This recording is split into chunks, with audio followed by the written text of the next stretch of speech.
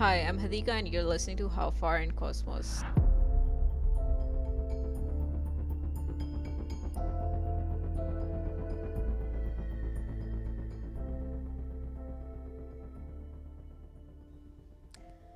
So, November there, this podcast is going to be all about space and all the mysterious objects in space and how far we as humanity have discovered this never ending cosmos. So, let's just get into this by talking about my favorite travel duo, the Voyagers 1 and 2.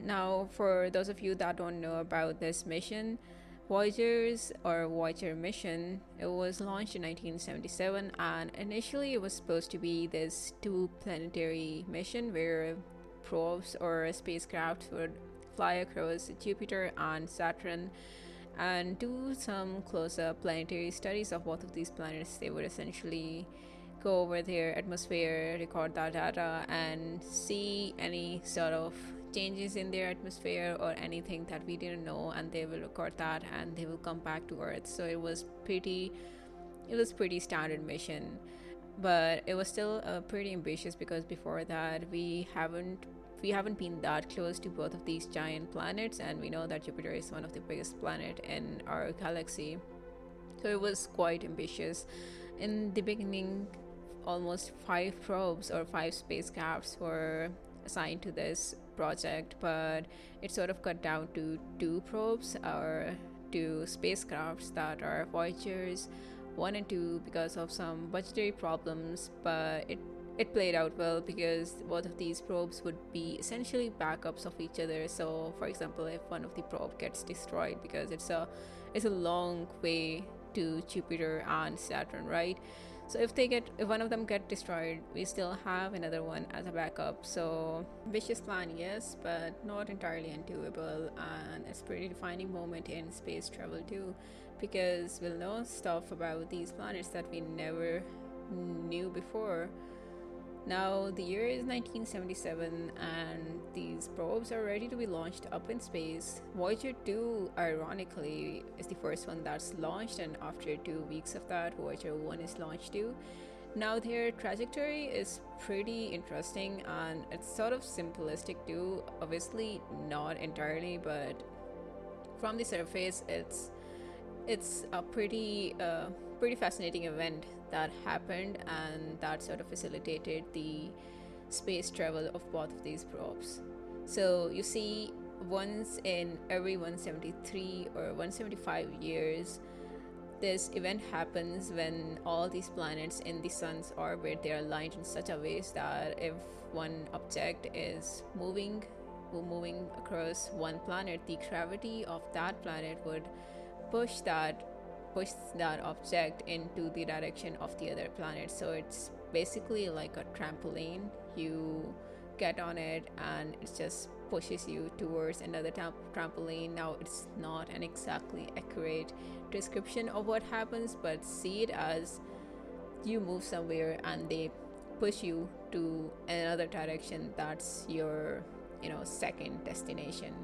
So what this does is that you don't use a lot of fuel and your time is also spared, and that's one of the important things about this particular mission. The trajectory was defined well in advance, and this event that was happening, the scientists made use of that and leveraged that event to facilitate this space travel.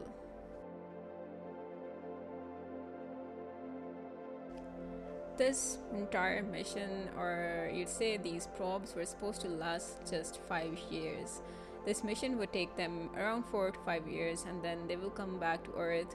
And that's exactly what they did. Voyager 1, since it was on much faster trajectory, and if I hadn't explained that before, the reason why it's called Voyager 1 is because it was on a faster trajectory, and it landed, not exactly landed, that's a mispronunciation, but it sort of scouted around Jupiter first almost 4 months before Voyager 2, despite being the one that was launched later on.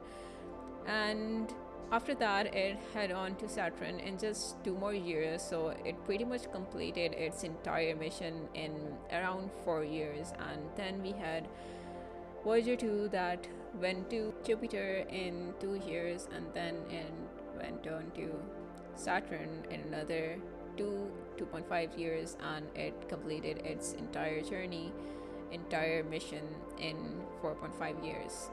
So they were pretty much ahead of their time, and this was a huge milestone in space discovery because like I said before, this was a very ambitious mission, and the fact that both of these probes that they completed that and on time and without any one of them getting destroyed or essentially losing function. So they just didn't make this entire mission in record time. They also discovered or recorded stuff that we never knew before. For instance, we all know about the giant red spot on Jupiter that's like so characteristic of Jupiter. Voyagers were the first one that essentially determined their color and the direction of the entire storm that this giant red spot is, and they also found some significant changes in the atmosphere of Jupiter. We also knew about a lot of different moons of Jupiter that we didn't know before, some of their names being Amalthea, Europea, and Ganymede. Now, one thing about Ganymede, before this mission, we always thought that Saturn's moon, Titan, which is also like a super spectacular name, was the biggest moon in the entire galaxy of like our galaxy, the Milky Way. But it turns out that's not true, and the actual bigger Titan, that's the Ganymede. Ganymede is almost the same size as Mercury and almost the half the mass as Earth, so you can see it's pretty large. And we learned about some other moons. Like one fascinating discovery was the Europea, another Jupiter's moon. Europea has an underground ocean and it's known to radiate blue light in darkness, so it's essentially a blue color in the pictures that we have of Europea. Now, to just like go in depth of this underground ocean, you have a rock. The surface of Europea is obviously a rock, but underneath that there is a huge ocean. Essentially, after that surface of moon, you have entire ocean, and then all the way down there is the core of moon. So pretty fascinating stuff out there. But what about Saturn? So in Saturn, we found a lot of colors. The pictures that were taken of Saturn by these Voyagers are so fascinating. I would definitely recommend looking them up. But essentially, the atmosphere of Saturn is all basically helium and hydrogen, so toxic. And it's also said that the density of Saturn is so low, it's lower than water. And if you find a lake that's big enough for Saturn, it would basically float in that lake. So it's pretty fascinating.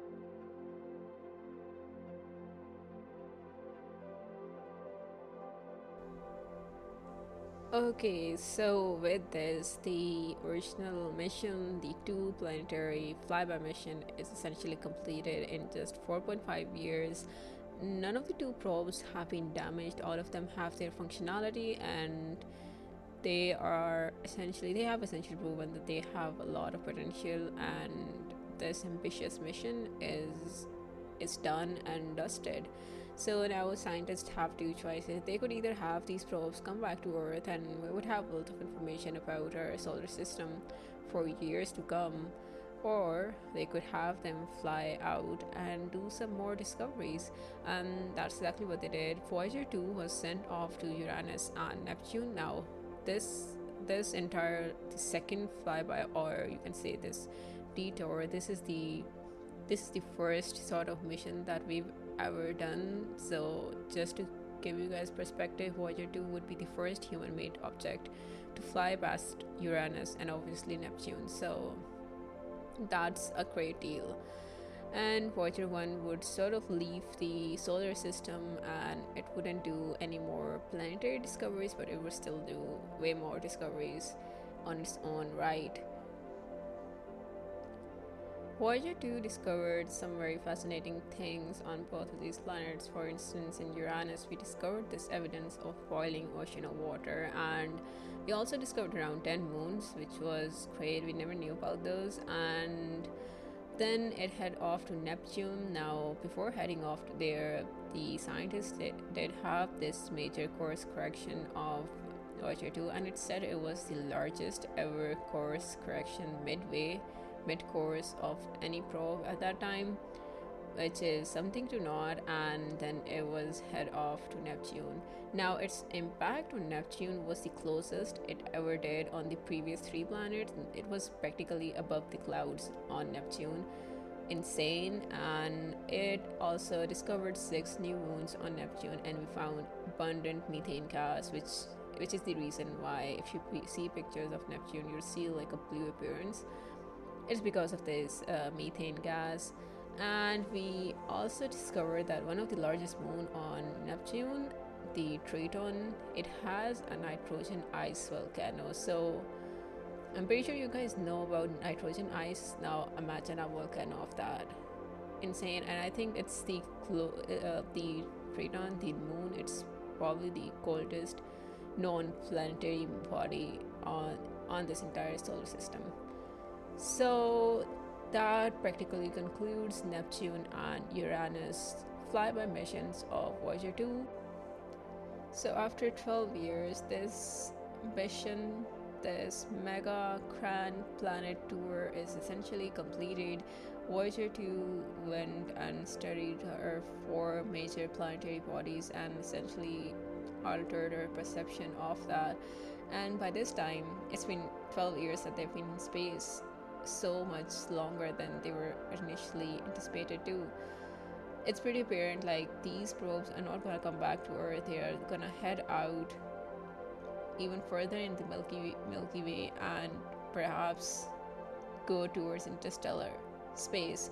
And by this, the mission was also, the name of the mission was changed to Interstellar Mission, Interstellar Voyage, and it was apparent like these probes, they're gonna go even further. They just cannot be restricted and they cannot be made to come back to Earth.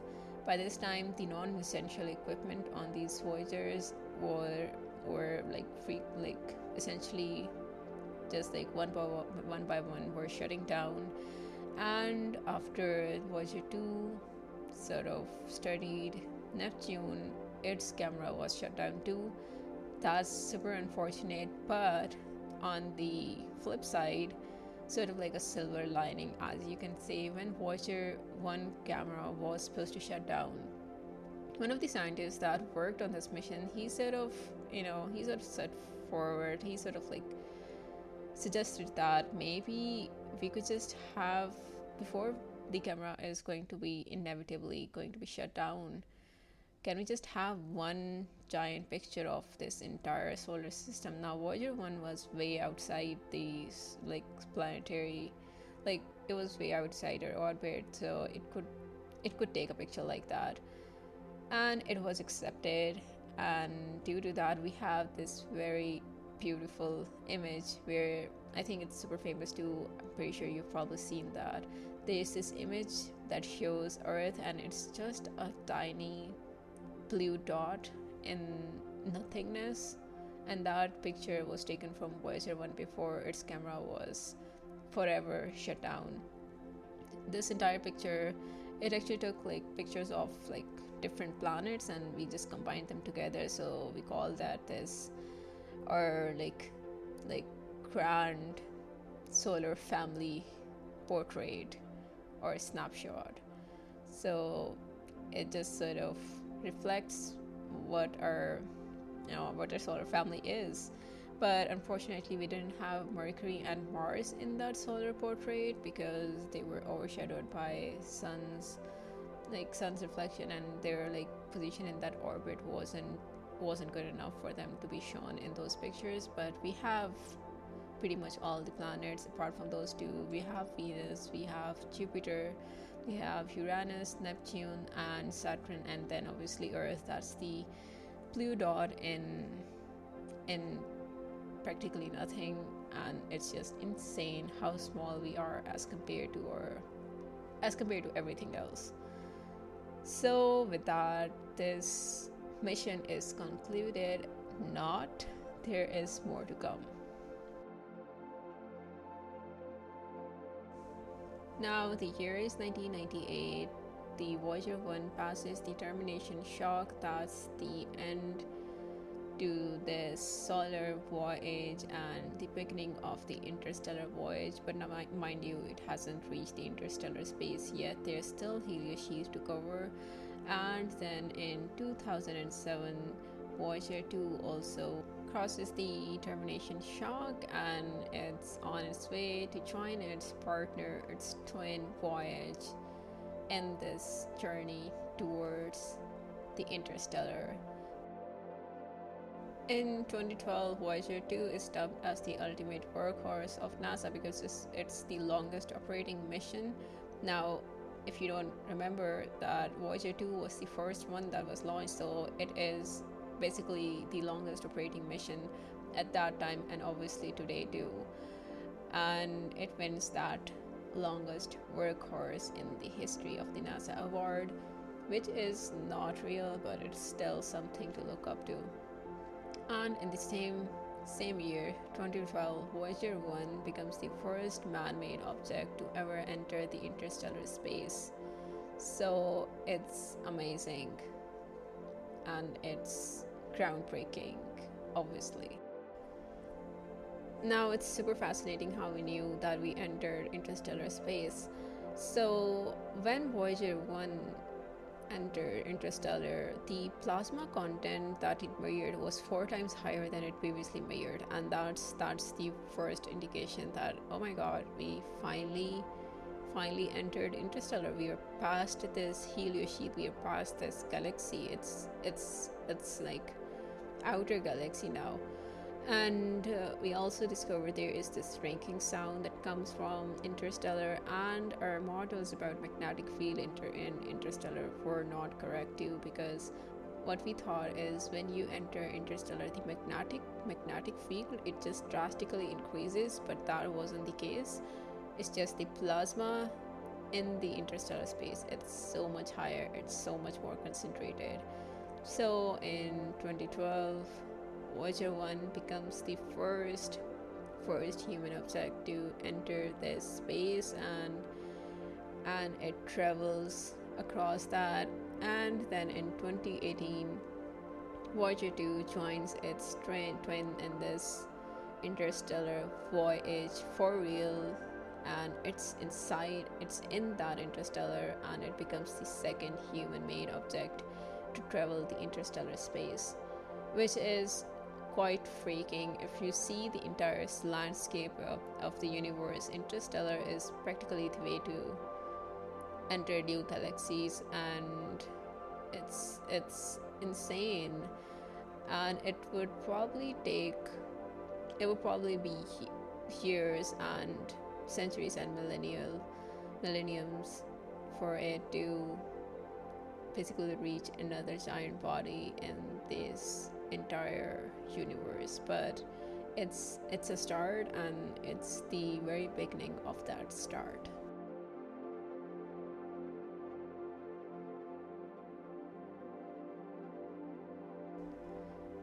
Today it's been 44 years since these probes have been in space, and now the interstellar space. Voyager 2 has around 5 equipments, and Voyager 1 has 4 equipments that are still on and are operating. The rest of them have been powered off. But these probes, the energy that they have, it's not renewable, it's not regeneratable. It will die out, and it's expected that in 2025 their electric power would be like they would be out of electric power, and they would essentially go dark. And our contact to them, it's only for a short while too. We are not going to be long distant companions of these probes. In 2050, it is expected that their fuel would also run out, so they'll be out of fuel, they'll be out of electricity, but they would still continue this journey even though completely dark, even though completely out of fuel and electricity, but they would still continue in this vast interstellar space. However, it would be kind of lonely because it wouldn't be till 40,000 years for Voyager 1 to encounter another star, and for Voyager 2 it's even worse because it wouldn't encounter any, it wouldn't bathe in any starlight for another 400,000 years. For so after this it's just years of lonely travel, and they are kind of far apart from each other too, so that doesn't help. But there are some good news with these probes, and that would be reserved for the end of this episode. So there is this very interesting fact about Voyagers, and it's kind of very futuristic, so kudos to whoever came up with this idea. But these two Voyagers are equipped with a golden record, which is mounted in such a way that it's essentially inevitable, even if these probes are destroyed by some asteroid or anything in space. These two records, they would never be destroyed. They are just invincible. So these essentially have a message from us, the humans of this earth, to any other intelligent form in this wide, vast universe. And it has around 90 minutes of this audio file, which is sort of like a memoir of Earth itself. It's a tribute to Earth and what we are as human beings, and like what essentially everything that makes us, from the sun setting to baby crying to everything that makes this earth so unique in this entire solar system, at least our own. And it has a very nice message on top of that too, which says that we are just inhabitant of this tiny planet, and we are just like trying to find the secrets of space. And it's kind of sweet too, but sort of grim.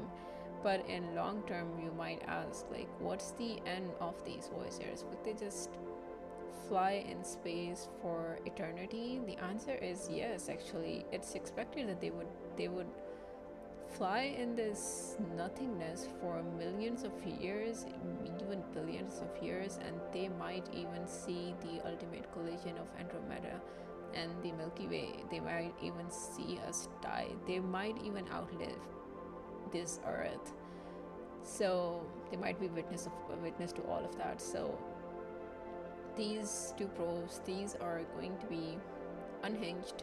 They are just going to fly out, and one day they might even see us getting ultimately destroyed, and when that happens, they would be our last souvenir to anyone in space that still exists, and they could just learn about us when we wouldn't even exist. So maybe we could have added like a little snippet that maybe if you can't find us, our planet has probably been destroyed or something like that.